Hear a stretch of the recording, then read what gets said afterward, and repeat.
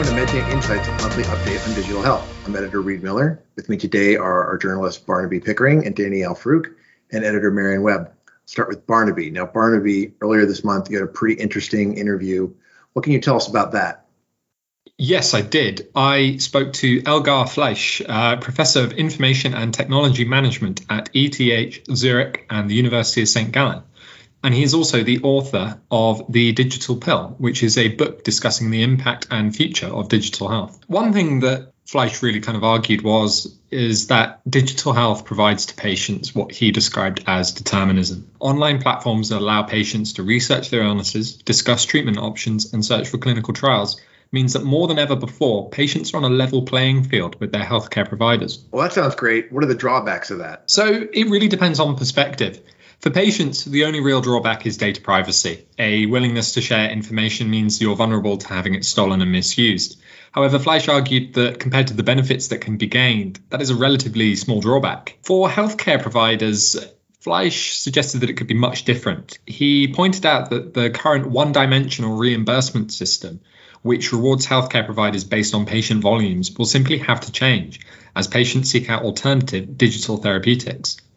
Digital therapeutics are, however, something he believes that will be critical in treating chronic conditions arising due to poor lifestyle choices, which are an ongoing cost for healthcare providers. So what's that going to mean going forward? The overall takeaway is digital health is here to stay. Most current digital health services, such as apps, have no clinical value and are instead for consumers to monitor general health parameters. Fleisch believes that this is changing and will continue to change, with digital therapeutics opening up the next frontier of medicine. Well, that's very interesting. Well, thanks, Barnaby. Now over to you, Marian. Now you just published the second part of your in-depth market intel series focused on the future of surgery. What can you tell us about that? Yes, thanks, Reed. So the first part actually highlighted some of the most innovative players in the remote monitoring and telehealth area, connecting surgeons doing live surgeries with medtech specialists or other surgeons or trainees. Now, for the second part, I've talked to companies that are developing immersive technologies such as augmented reality, virtual reality, and mixed reality. And I also spoke with two renowned surgeons that are using AR smart glasses to do surgeries in the operating room. All right. Can you just give us an overview of those companies that you talked to? Sure. So I spoke with Elan Zuckerman, who is the COO and president of Surgical Theater. That's a really interesting company founded by two Israeli Air Force officers with a background in flight simulation technologies. And they developed a suite of technologies that literally lets surgeons fly through the brain and view anatomical structures. I also spoke with UK-based Fundamental VR CEO Richard Vincent.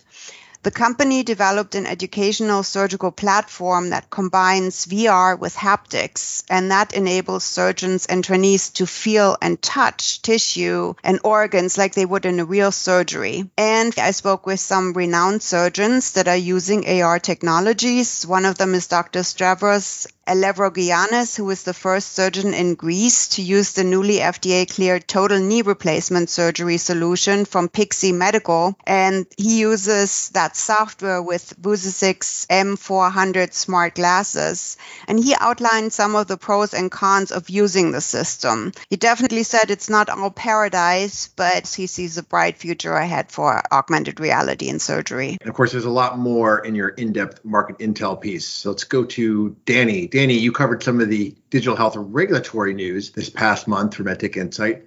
So there was some good news and some bad news depending on which company is looking at it. So tell us what's going on. Thanks, Reed. Yeah, as you noted, there have been some interesting news in the past month that gives industry a clearer picture of what kinds of digital health products meet FDA muster. First, the good news, the FDA recently gave de novo authorization to Cognoa Canvas DX. It's a first-of-its-kind breakthrough software device to diagnose children as young as 18 months with autism. The hope is that the earlier a child is diagnosed, the earlier they can be treated and the better outcomes they will have later in life. The key takeaway is the device is used as a preliminary test, which then has to be verified by a clinician. Now for the bad news, the FDA recently also rejected an app on Verily Study Watch that could be used to develop new drugs for Parkinson's disease. The virtual motor exam function on the watch was proposed by the company for clinical outcomes assessment as a drug development tool, but the FDA said that the measurements it was taking weren't sufficient to understand the severity of someone's disease. I guess it's back to the drawing drawing board for Verily. Thanks for that, Danny. Now, you also wrote about a new report from the FDA to the National Institute of Standards and Technology, known as NIST, about cybersecurity best practices. That's an area you've covered quite a bit. So what was that report about? Yeah, so some folks may remember that back in May, President Joe Biden signed an executive order requiring all federal agencies to develop new standards for cybersecurity best practices and standards. For its part, the FDA made recommendations in a report to NIST that could be used by the federal government when buying software. It could also even be used to develop consumer labeling guidelines. I won't go through the entire report, but one of the most noteworthy parts about it is that it focused significantly on requiring manufacturers and vendors to include a software bill of materials with the products they sell.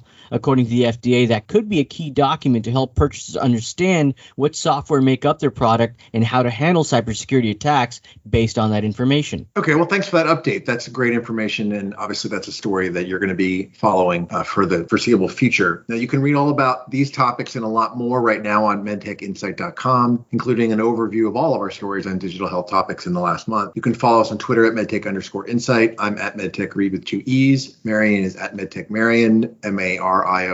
Danny is at medtech_Danny, and Barnaby is at medtechbarney. We'll be back in July with another digital health roundup. Until then, have a great summer.